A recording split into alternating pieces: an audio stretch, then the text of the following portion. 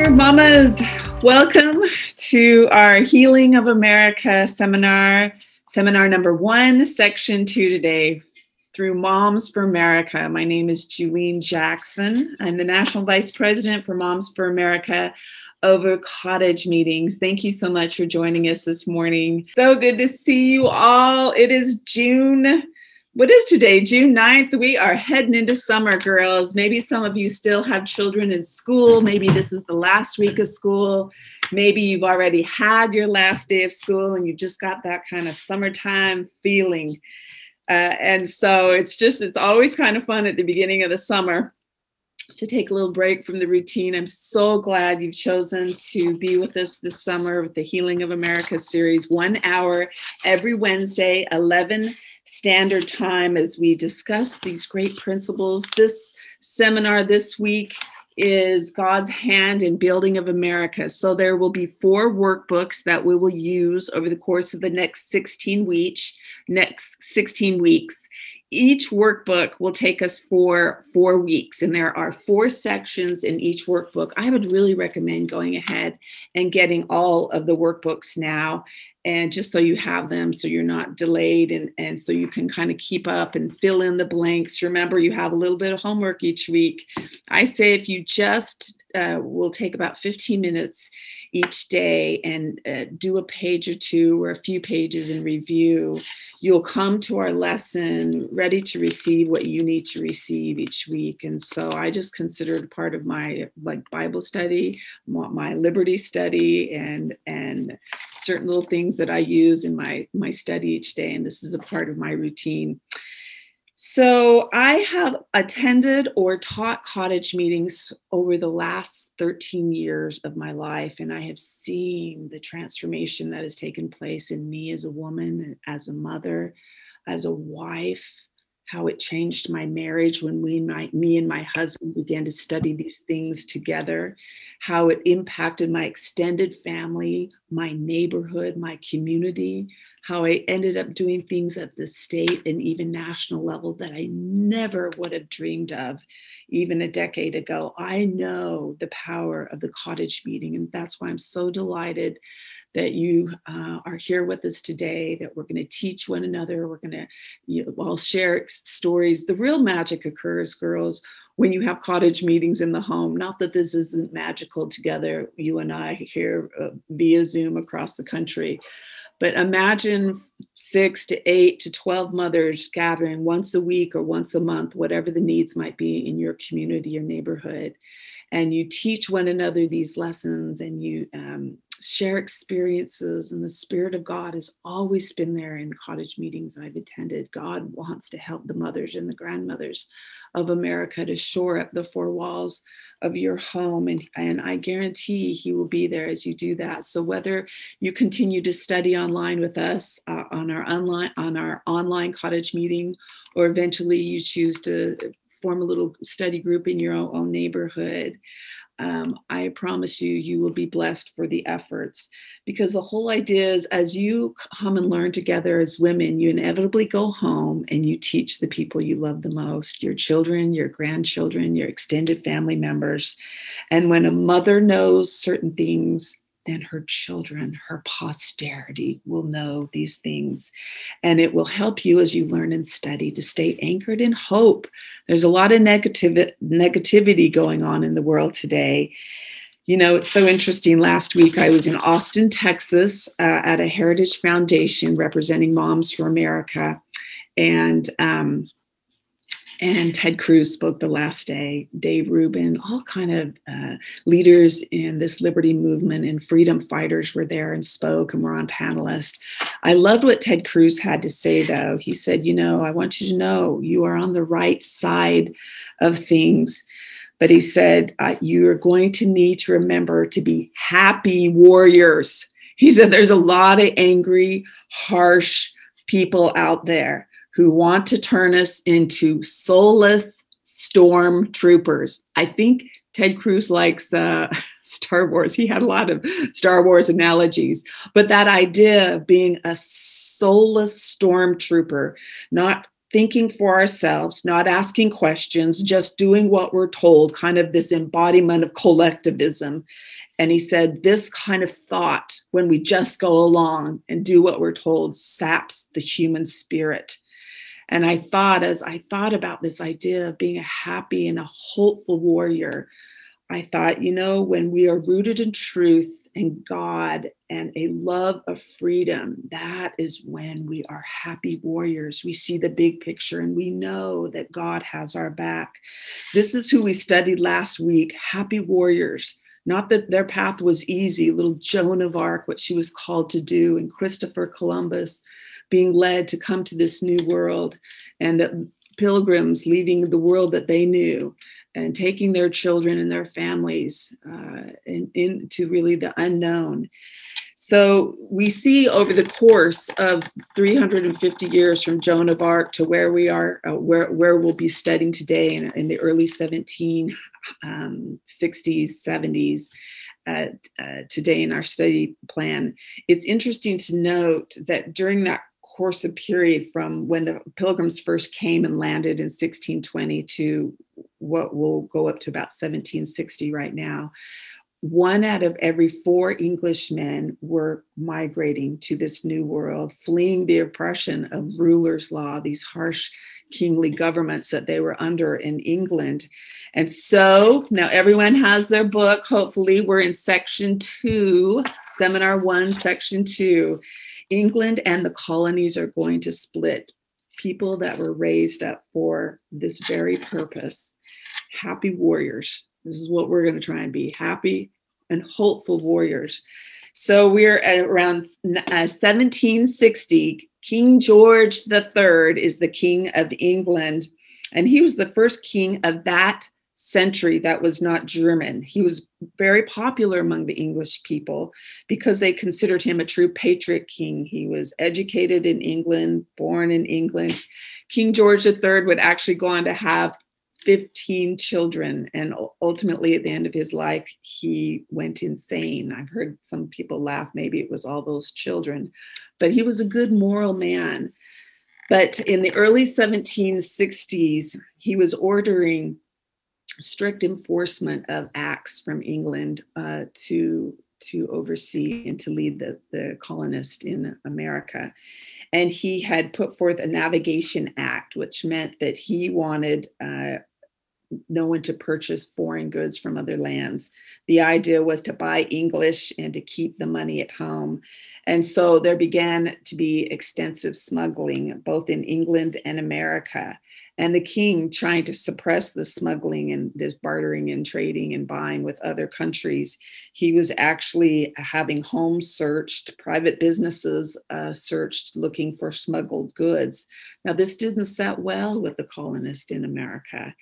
And in fact, he forbade the little colonists in the New World to cross the mountains and began to settle in the Ohio Valley. And some of the colonists had already done that, and resentment was growing with this kind of control he was trying to exert from across the ocean.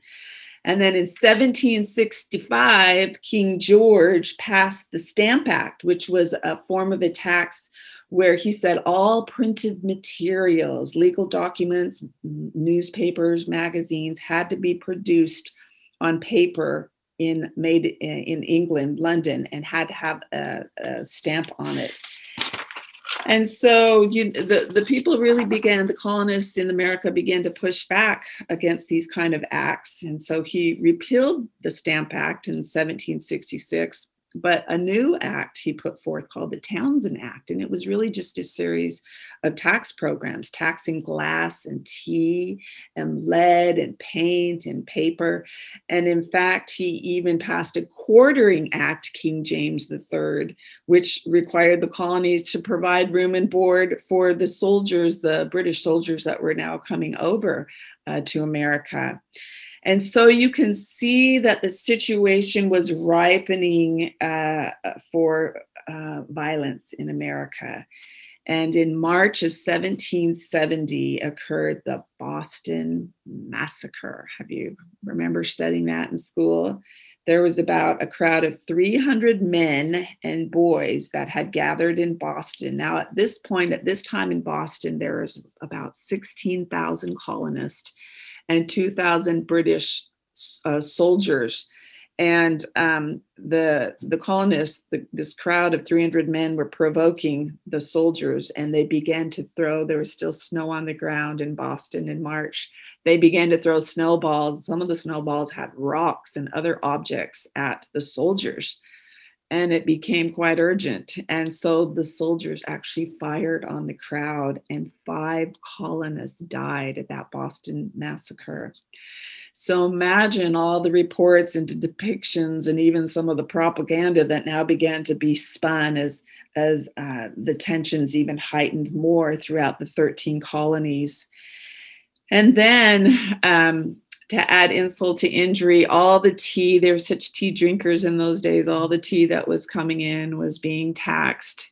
And most of the colonies were just sending that tea back to England because they didn't want to pay that English tax on the tea when they could get tea cheaper elsewhere. Except for Boston.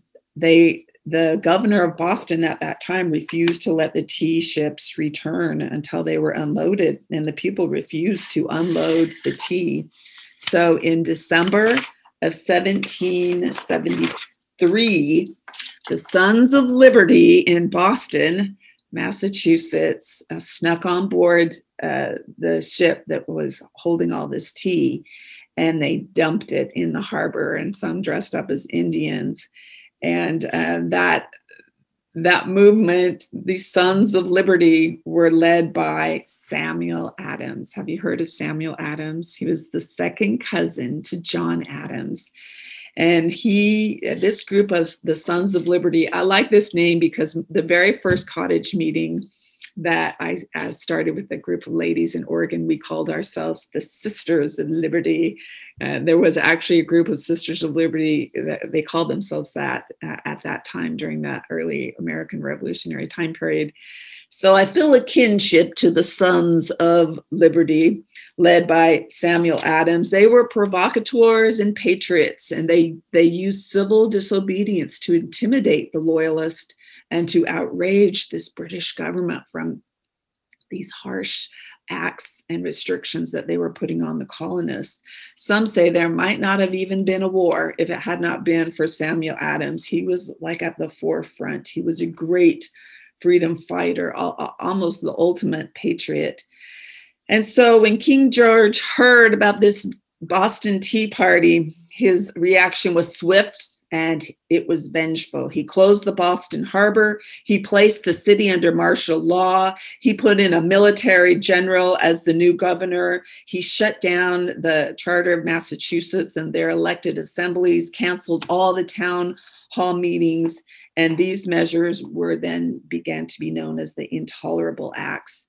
And this is when, at this time period in 1774, the First Continental Congress, voluntary, met in the fall of 1774 to forestall the outbreak of war that was on the horizon, as nevertheless the colonists were determined to stand up for their rights by whatever means was necessary. And hence we see, mamas, a new nation is about to be born. So we talked about Samuel Adams. He was called the father of the American Revolutionary War. It's interesting. Did you know that George Washington was called the father of our nation? Samuel Adams, the father of the American Revolutionary War. James Madison was the father of the Constitution. We'll learn a little bit about him in the next 2 weeks. And Benjamin Franklin was known as the father of morality. Does that surprise you? Modern day historians have really defamed his reputation and character. He was actually known as the father of morality. Hence, we call these great men our forefathers. So Samuel Adams, he entered Harvard. It's the oldest university in America. Harvard was the first university established in the United States at 14. and he graduated with a degree, master's degree at 21. He could have been a wealthy man, and he passed up Samuel Adams several lucrative offers, but to stay in the mainstream politics of Massachusetts, because he looked on politics as a divine science of government to promote human happiness. With Samuel Adams, the principles of freedom and sound government were a part of his religion. He understood that you can't have the gospel of Jesus Christ if you don't have a maximum environment of freedom. And he, therefore, had a deep conviction for the gospel of freedom. I love Samuel Adams because of that. He was the first American to have a price put on his head. At first, the British officials tried to bribe him with gold and high offices, but he, of course, refused to accept these bribes. So they issued a 500-pound reward for his capture, dead or alive. So these were dangerous times these men were having to navigate as they were putting their lives, their fortunes, and their honors on the line to go against King George at the peril of their lives. And so there's, over this next 12 months, there's going to be a change of loyalty that we're going to see from the English now to the being loyal to these 13 colonies. Over the course of the 15 years from about 1760 to 1775, the people were met by the abuses of England, and they would write letters and they'd have protests and send petitions. And it even says in the Declaration of Independence, at every stage of our oppression, we have petitioned the government and we have just been met with repeated injuries.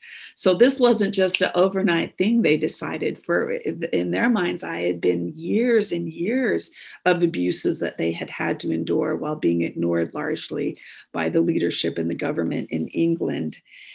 And so the shot that was heard around the world in April of 1775, the first battle of Lexington and Concord.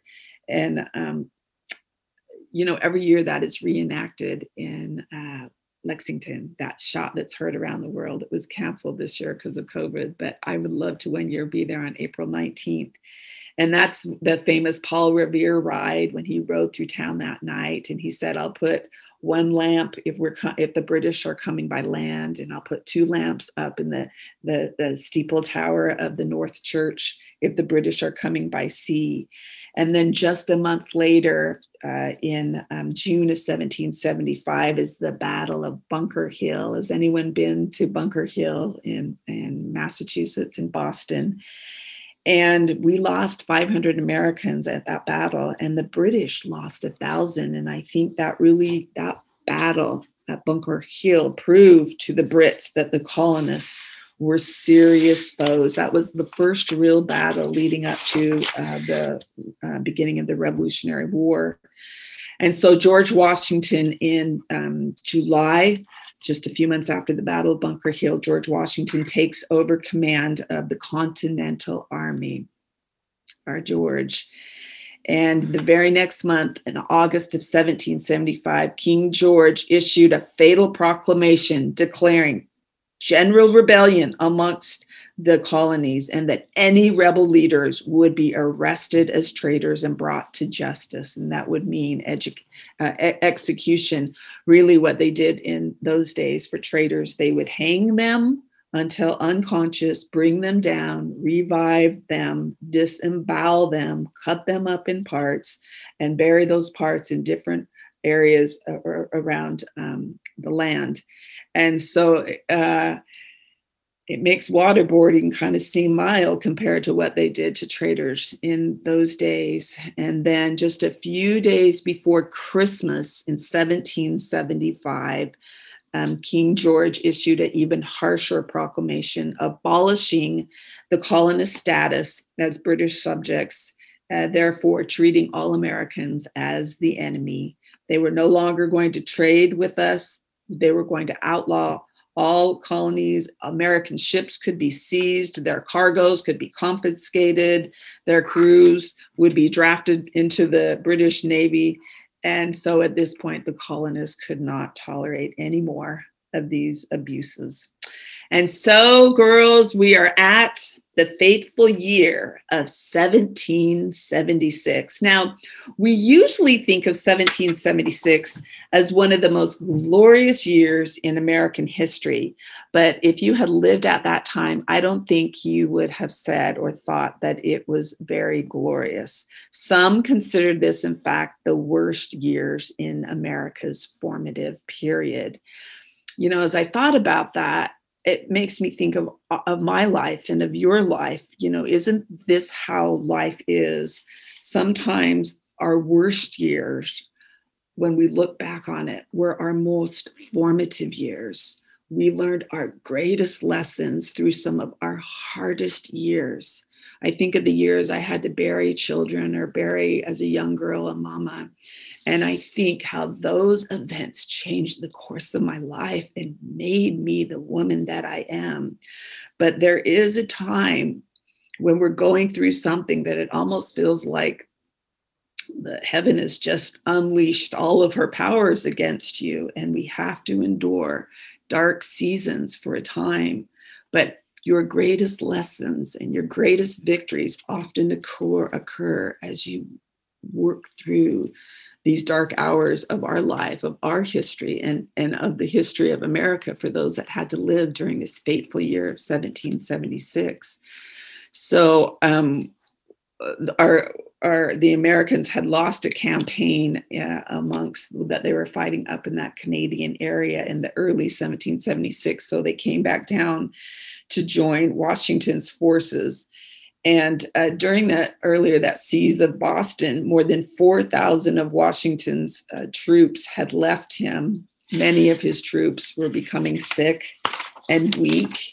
And the enlistments for the Continental Army only lasted for 6 months. So many of the soldiers were not re-enlisting at this point, and morale was low in the early 1776. And in fact, because of the English losing over 1,000 people during Bunker Hill, they were just kind of hiding out because of their losses, waiting for, more soldiers from England to arrive. And so the Americans really didn't have anything to do, and they actually began to fight amongst themselves. And knowing that they had been completely disowned by King George III, there was probably some anxiety and tension going on there. And also, not to mention that many of the leaders in the colonies recognized that the circumstances that might force them into a state of separation or independence from Britain was going to leave them wholly unprepared to govern themselves. Once they declared their independence, what now? What do we do now? So Virginia at that time was the largest colony. And so people looked to Virginia to lead out as far as self-governance. And Virginia had already tried 6 different drafts of a practical constitution, and they were just uncertain about which one would be best. So in enters Thomas Jefferson, who is a Virginian. He, at this point in 1776, was 33 years old. He had been married just 4 years, a newlywed. And he really was, in the history of the colonies at that time, the foremost constitutionalist, they say, in the world. Imagine then how distressed he was, knowing that the scholars around him, the few scholars of that day, were not really prepared to support what he felt needed to be done. Now, he had written 3 constitutional drafts in just 5 weeks during this time period, but none of them had been accepted by the Virginia legislature. In fact, Virginia at this point was just going to adopt a temporary constitution, but they were going to maintain much of the weaknesses that existed under British rule. So imagine how reprehensible that must have felt to George Washington to still hang on to what was familiar, even though they were fighting against the very things that they were trying to do away with. But that's the very things that the Virginia legislature was including in their new constitution, still allowing slavery to be perpetuated and primogeniture and entailed estates and having an official church state, just like they did in England, and having people pay taxes to the church, even if they didn't weren't even members. And so Thomas Jefferson was not pleased with the Constitution, that was coming out of Virginia. I think he knew, Thomas Jefferson instinctively knew that America was going to win this war that they hadn't even fully embarked upon. But he feared that these colonists wouldn't know what to do with freedom once they got it. So he wanted the Virginia Constitution to be an example and a model to the other states. So here it is, 1776, and Jefferson is beginning to discover some of the basic success formulas that he was going to ultimately incorporate into the Constitution, but he was having a hard time getting others to accept these ideas, even though he was probably the best prepared founder to launch this campaign. His educational background, as you study the life of Thomas Jefferson, you can really see how God rose him up to do what he was going to do. It was his educational background was remarkable, even by modern day standards. As a young boy, he studied Latin, Greek, French, all by the age of 9. When he was 16 years old, he entered the College of William and Mary. Have you ever heard of that college? It still exists today in Williamsburg, Virginia.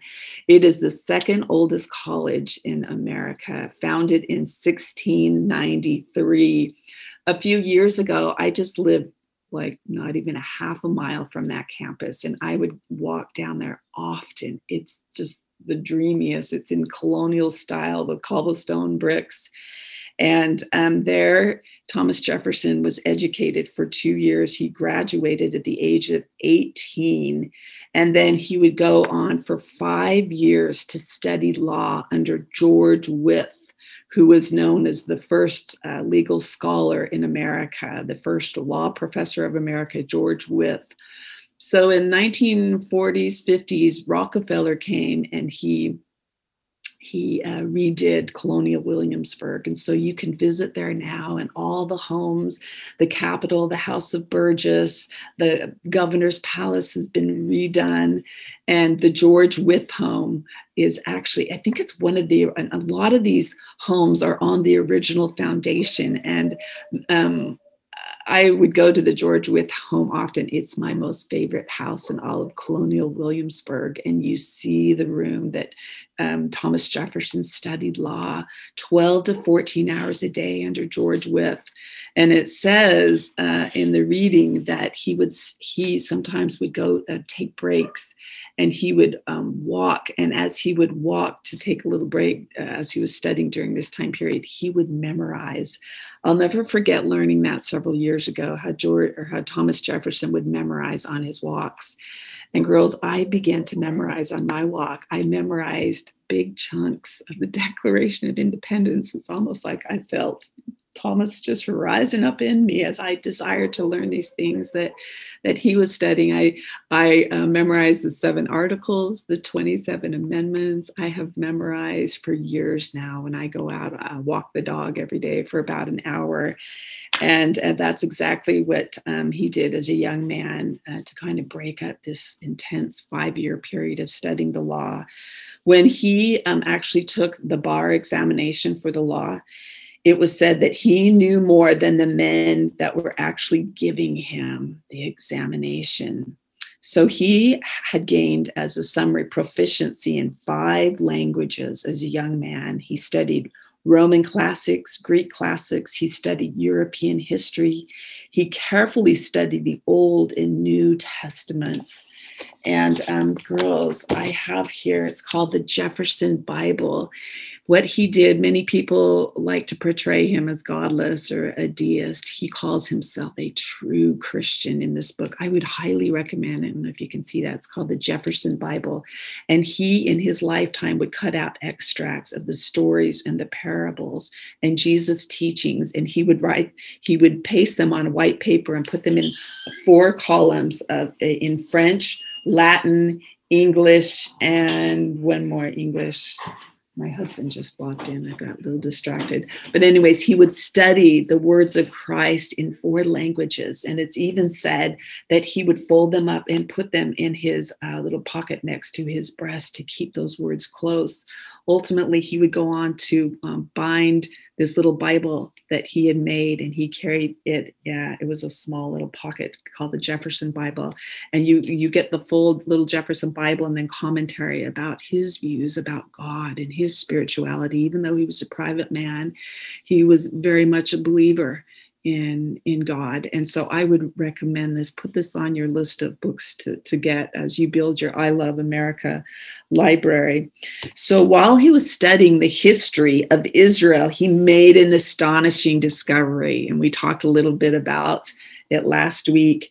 He saw that during the time of the Israelites and Moses, that they were practicing the earliest and most efficient form of representative government. Remember how we talked about that, how Moses made captains of over families of 10 and 50 and 100 and 1,000, and only the most difficult problems he would hear, and that people mostly solved their own problems at the local level.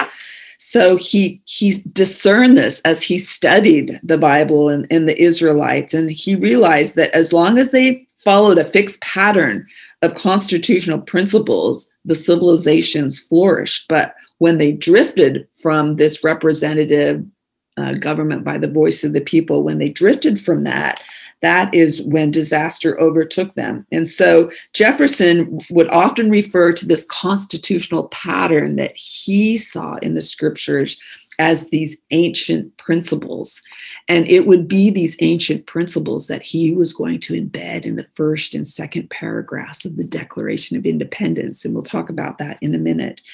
And he also, Thomas Jefferson, was surprised to find that the Anglo-Saxons, remember, who many believe they were part of the descendants of the lost tribes of Israel that scattered, that these Anglo-Saxons were using these same ancient principles that followed a pattern almost identical to what the Israelites were in about the 800 AD during that Anglo-Saxon period.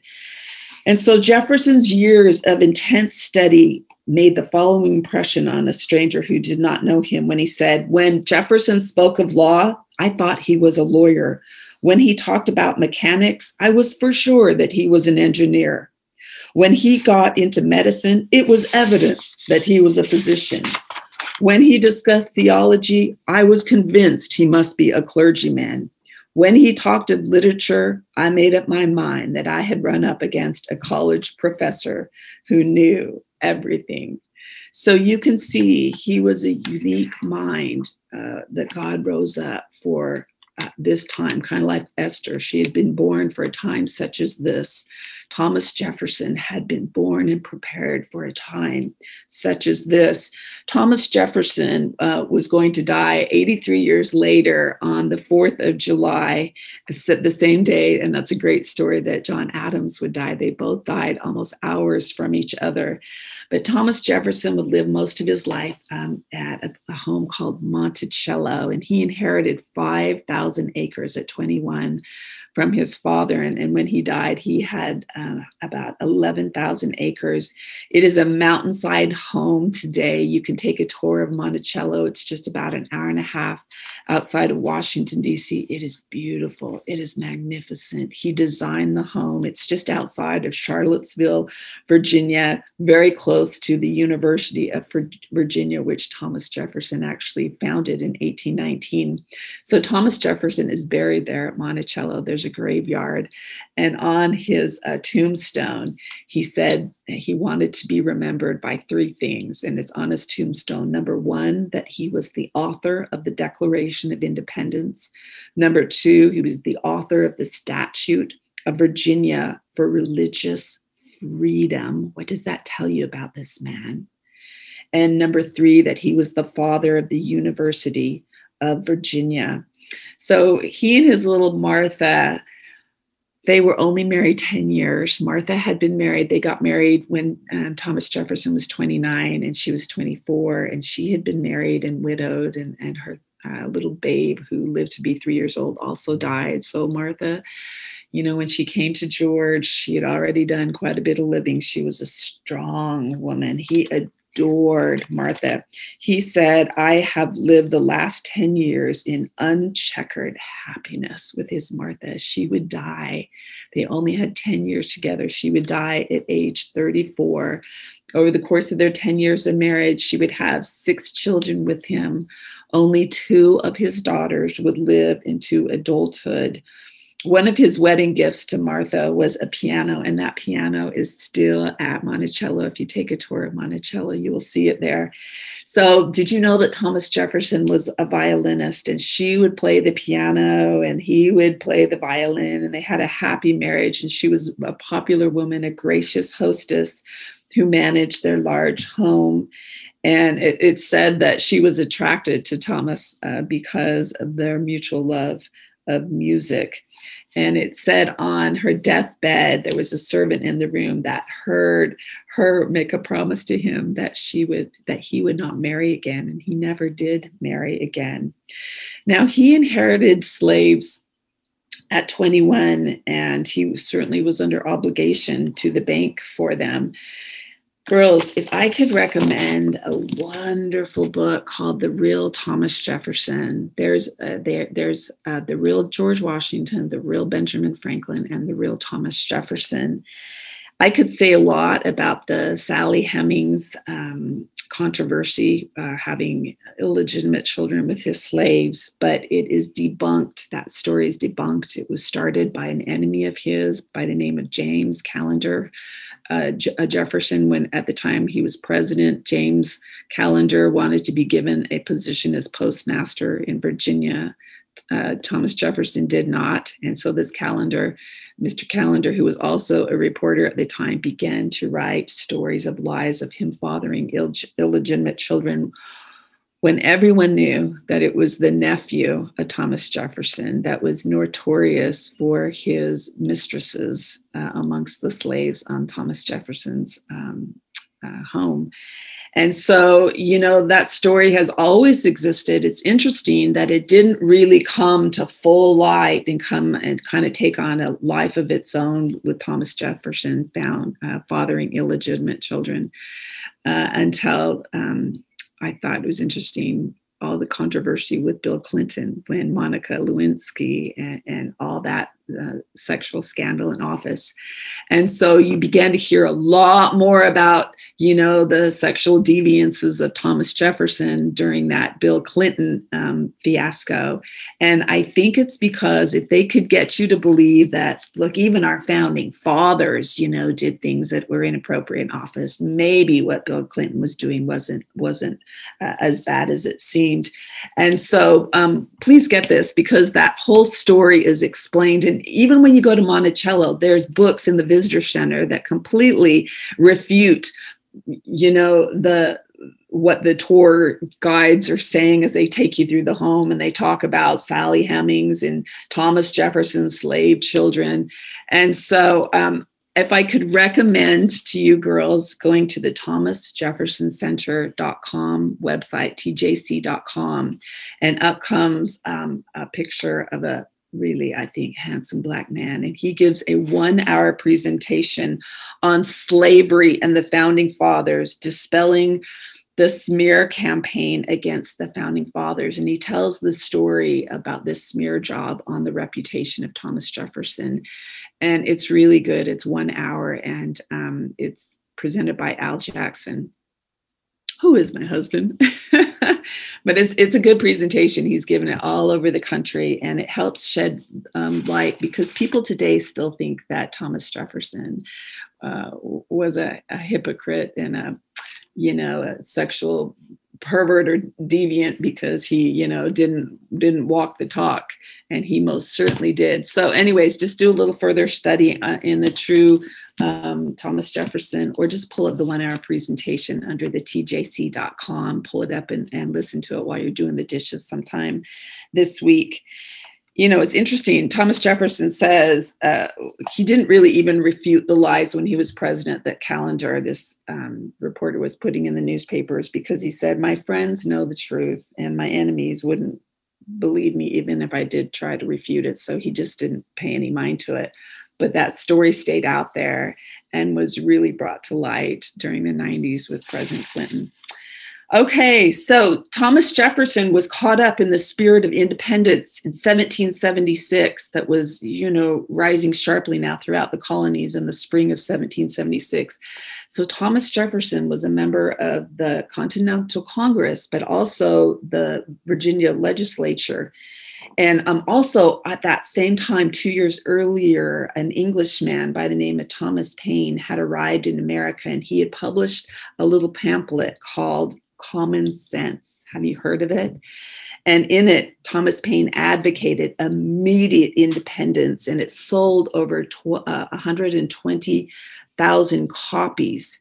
And that really was a phenomenal circulation for the day. There was only 3 million colonists. And so that would have been equivalent to a bestseller today. It would have been equivalent to selling 13 million books of a bestseller at this time. So many people were reading that Common Sense. In fact, that's what the little soldiers would read around the campfires at night. These are the times that try men's souls. The summer soldiers and the sunshine patriots will shrink from this crisis before us. And George Washington said that this little pamphlet worked a powerful change in the minds of many men at that time. And so here it is now, May of 1776, and the Continental Congress has been asked to come to Philadelphia. Thomas Jefferson didn't really want to be in Philadelphia. He wanted to be at the House of Burgess in Virginia, working on this Constitution, trying to decide what would be the best way for this people, this soon-to-be free people, to govern themselves. And he almost asked for an excused absence. He said, could he not attend this meeting? And they said that they needed him there. So he came. Now, this was a hard year, 1776, for a man who was going to do something so important. You would think maybe God would ease up on him, knowing the responsibilities of him having to write this document. But it was almost like one of the worst years of his life. He left his home. He had just buried one of his little girls. His wife was very sick at Monticello. His mother had just died in March, and he was worried sick about this Constitution that the Virginia legislature was working on that he knew was not up to par. And not to mention, at this time period, he was having severe migraines and headaches that would last weeks and weeks. Nevertheless, with all this going on, he left his home, his Monticello, his Virginia, and rode all the hundreds of miles to Philadelphia in obedience to this order, because he knew probably that God had a work for him to do. Just like we're going to learn about George Washington next week, how he longed to come home to his life in the Potomac, but he knew that God had a work for him to do. And so Jefferson was called to sit in on a committee to draft this Declaration of Independence. And John Adams was on that committee. And there's a funny little dialogue that the two of them have. Adams, who we know would go on to become the second president of the United States, and Jefferson would go on to become the third. But Adams, at the time, Jefferson said, "You need to write this document." And Adams said, "I will not." And Jefferson said, "Why not?" And Adams said, reasons enough. First of all, you're a Virginian, and a Virginian ought to appear at the head of this business. And reason number two, I am obnoxious, suspected, and unpopular, and you're very much otherwise. And reason third, you can write 10 times better than I can. And so I think it's cute how they didn't allow egos to get in the way here. And so Thomas Jefferson probably realized Adams spoke truth. And so he, for 17 days, was holed up in a little rented room in downtown Philadelphia. And there, Thomas Jefferson would write the Declaration of Independence. Now, it only took one of those 17 days to write most of the Constitution, which was just basically a list of all the grievances that they had suffered at the hand of King George in England. And Thomas Jefferson had already written this list of grievances in a Virginian constitution that he was working on. But it was with great anxiety that he would spend the next 16 days in this little room, getting into the Declaration, the most basic elements of his ancient principles, as he would call them. And he pulled these ancient principles from the books of Deuteronomy and Exodus and Genesis. There's at least 8 of these ancient principles that are woven into the first 2 paragraphs of the Declaration of Independence. And that's why I chose to kind of memorize those, particularly those first 2 paragraphs that talk about biblical principles of self-evident truth and the laws of nature and nature's God, and that how our creator had made us equally, and that we're all equal in his eyes, and that these unalienable God-given rights can't be taken away from us. And the most important of these rights is the right to life and liberty, and to be able to pursue what we want, their property. And that government was instituted to protect those inalienable rights, and that they exist to govern at the consent of the governed, us. And that the people can alter or abolish governments that have become tyrannical. Those are all biblical principles. And that is what 16 days he was gleaning and taking from the Bible and embedding them into this sacred document that I've heard many people declare is almost akin to scripture. And almost as if feeling the weight of what he was doing with these headaches at night, he brought his little violin and he would play his violin at night, and people could hear Jefferson playing the violin almost to ease some of this anxiety and pressure that he was feeling. And later on in life, Thomas Jefferson would go on to say that this heavenly bond of our union, this Declaration of Independence, he felt these principles would be eternal. And it makes me think, I wonder if he thought that these governing principles would take us on into some sort of millennial age, the greatness of the work which he was doing, that he and many others would say was struck off by the hand of God. And so there you have it. And on July 4th, the Congress adopted this Declaration of Independence that Thomas Jefferson wrote, and they made 60 changes to that declaration, but they did not delete a single one of Jefferson's ancient principles, which is interesting. And then a copy was assigned 56 signers of the Declaration. And this copy that was signed is actually in the Archives building on Constitutional Avenue in Washington, D.C. And they have opened back up the archives. You can go see one of the original declarations and the Constitution. And you'll see that John Hancock, one of the signers, signed his name extra large on the Declaration of Independence so that the king could see it without his glasses, kind of a dig. And they say that Hancock made to King George III. Now, they kept it secret originally, the author of this Declaration of Independence, out of fear of retaliation against the British on Jefferson. But you can see those 56 men who signed this declaration, literally signed with their blood in support of the Declaration as they mutually pledged to each other. It says that in the very last paragraph of that declaration, their lives, their fortunes, and their sacred honors, knowing that if they were caught over the course of the Revolutionary War, that they would suffer a gruesome death, but they were willing to do it. I think sometimes we just take for granted and don't really realize what they were doing when they wrote and they signed their names to this freedom document.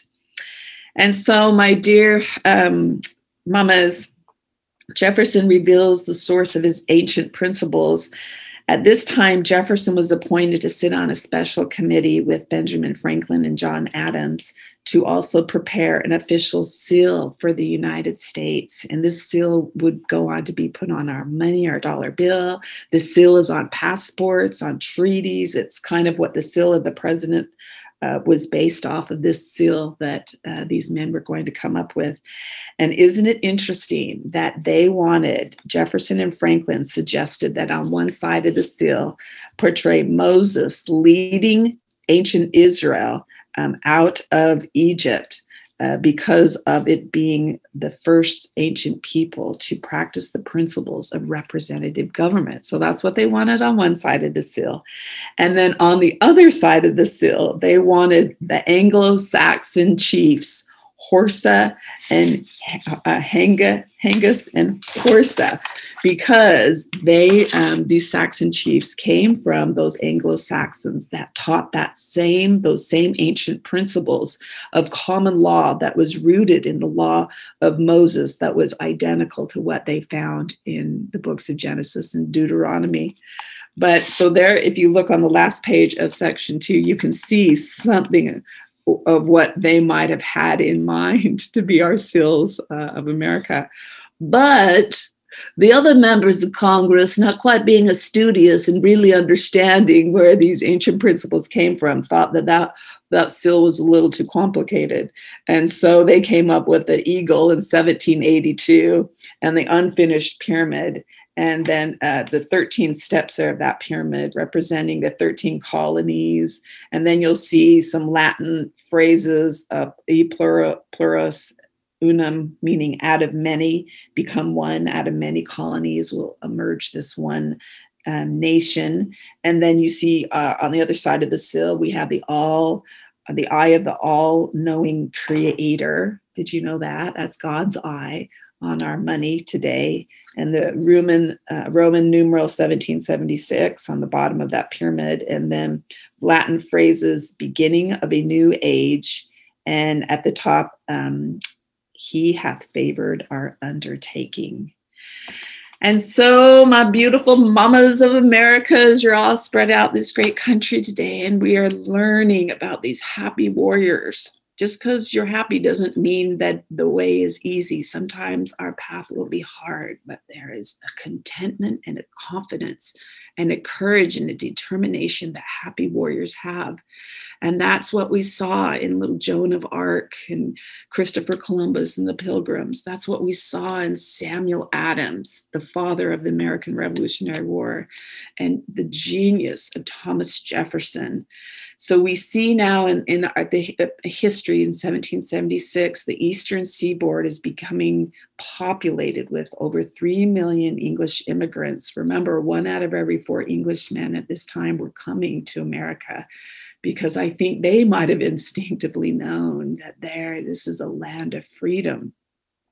So that fateful year, 1776, is going to lead us now next week into the ragtag army of farmers and unskilled laborers and young boys and old men. We're going to talk about the Revolutionary War, that 8 years of the Continental Army and the great George Washington. Vivian always makes fun of me because my voice always shakes, quivers when I say George Washington. I really, I have such a feeling and a devotion and a love for him as I've studied his life and read books on him. I mean, really, he's the kind of man that if more men were like George Washington and really all these great founders, the very gates of hell would shake forever, because these men were fearless and they were faithful, God-fearing, freedom-loving men that were willing to put their lives on the line for us. And we are the beneficiaries of what they chose to do during their lives. So as we study their lives in this wonderful book, The First Seminar of God's Hand in Building and Establishing America, and how he used these men and women to do such things, I just hope your reverence and your awe for our founding fathers and founding mothers and the sacrifices that they made just burn in your heart. I want you to know that all these little stories that I have studied as I take this seminar, I teach my little 13-year-old in our morning devotional. So she once again has heard the story the last few days of Joan of Arc. And, now that school is coming to an end, I'll have to figure out how I want to do my morning devotional with her in the summer, because things get a little loose in the summer. But the whole idea is, as we learn these things about, Thomas Jefferson and Samuel Adams, is that we teach other people. And people, I can guarantee you, are going to go, oh, yeah, but Thomas Jefferson, you know what he did with Sally Hemings, and he had, all these illegitimate children. Well, guess what? Now you're going to be able to speak up and tell them, the other side of the story, and refer them to, the little 1-hour presentation by Al Jackson on the TJC Calm, or tell them, hey, there's a book I really want you to read. I have the funniest story about talking to a governor, and he got the story wrong about Benjamin Franklin. And because I knew my history of Benjamin Franklin, and I'll tell you about that in section 4 in 2 weeks from now. But when you know these things, you really can be the means of setting the record straight and changing people's hearts and minds about our founding fathers, whose reputations really have been maligned through the years in modern historians. And so, I love Thomas Jefferson because he understood that his path was not easy, but he knew that God was upholding him. Did you know that he mentions God 5 times in the Declaration of Independence? And to think historians will say that he was a God-fearing, spiritual man. He referred to God and to our Creator and to our Judge 5 times in that Declaration of Independence, because he knew God was upholding him and had to uphold this new nation as they move forward. And girls, what I hope as we learn these things is, I hope it burns in our hearts that God is going to uphold us as well, as we seek him, as we try and shore up the people we love the most, our children, our grandchildren. As we keep turning to God, we will justify the heavens to intervene on our behalf as we continue to pray morning and night, and gather our little children, gather your little grandchildren when you have them. Drop to your knees and pray, or just get in a circle. Sometimes we kneel. Sometimes if we're out the door, we'll just hold hands and say a quick prayer before we get out the door with whoever's home. But as you make it a habit to study the word and to worship in whichever way feels most right to you, and as you continue to make your family a high priority, quality family time together. Most of my kids are adults. I have a 26-year-old, a 23-year-old, a 21-year-old, an 18-year-old. And sometimes they don't always like things that mom and daddy say to them. And they don't want to talk to mom when mom has been a little too honest with them. And so sometimes I'm like, oh, I'll just let them be for a week or two. But last night was one of those. I hadn't talked to one of my kids that sometimes avoids me a little bit because he doesn't always like mama's advice and counsel to him. And so I picked up the phone and had a good talk with him. So continue to keep those kids close, even if they don't like some of the things that you counsel and tell them. Don't ever get to the point where you're estranged, because how can you teach them the things that you're learning if your relationships aren't good or healed, or at least they can feel of the love that you have for them, even if you do have to chastise them from time to time. And girls, I'm so proud of you for learning and studying the history of America. And we're going to study the Constitution in a few weeks. And that will be so powerful for you to know and understand this inspired document. What we're seeing in the world today is very dangerous, particularly in our country, because people are not rooted in our correct principles and constitutional principle and in the correct stories of America. And so you see people acting on ignorance, and ignorance leads to fear, and fear leads to hate. And hence we've seen this, these rioting and lootings and burnings and over the last a few years, and it's been shocking. But when you understand and when you are educated, you are hopeful and you become now more productive. You want to be a part of the solution instead of going and, burning and stealing and looting and rioting.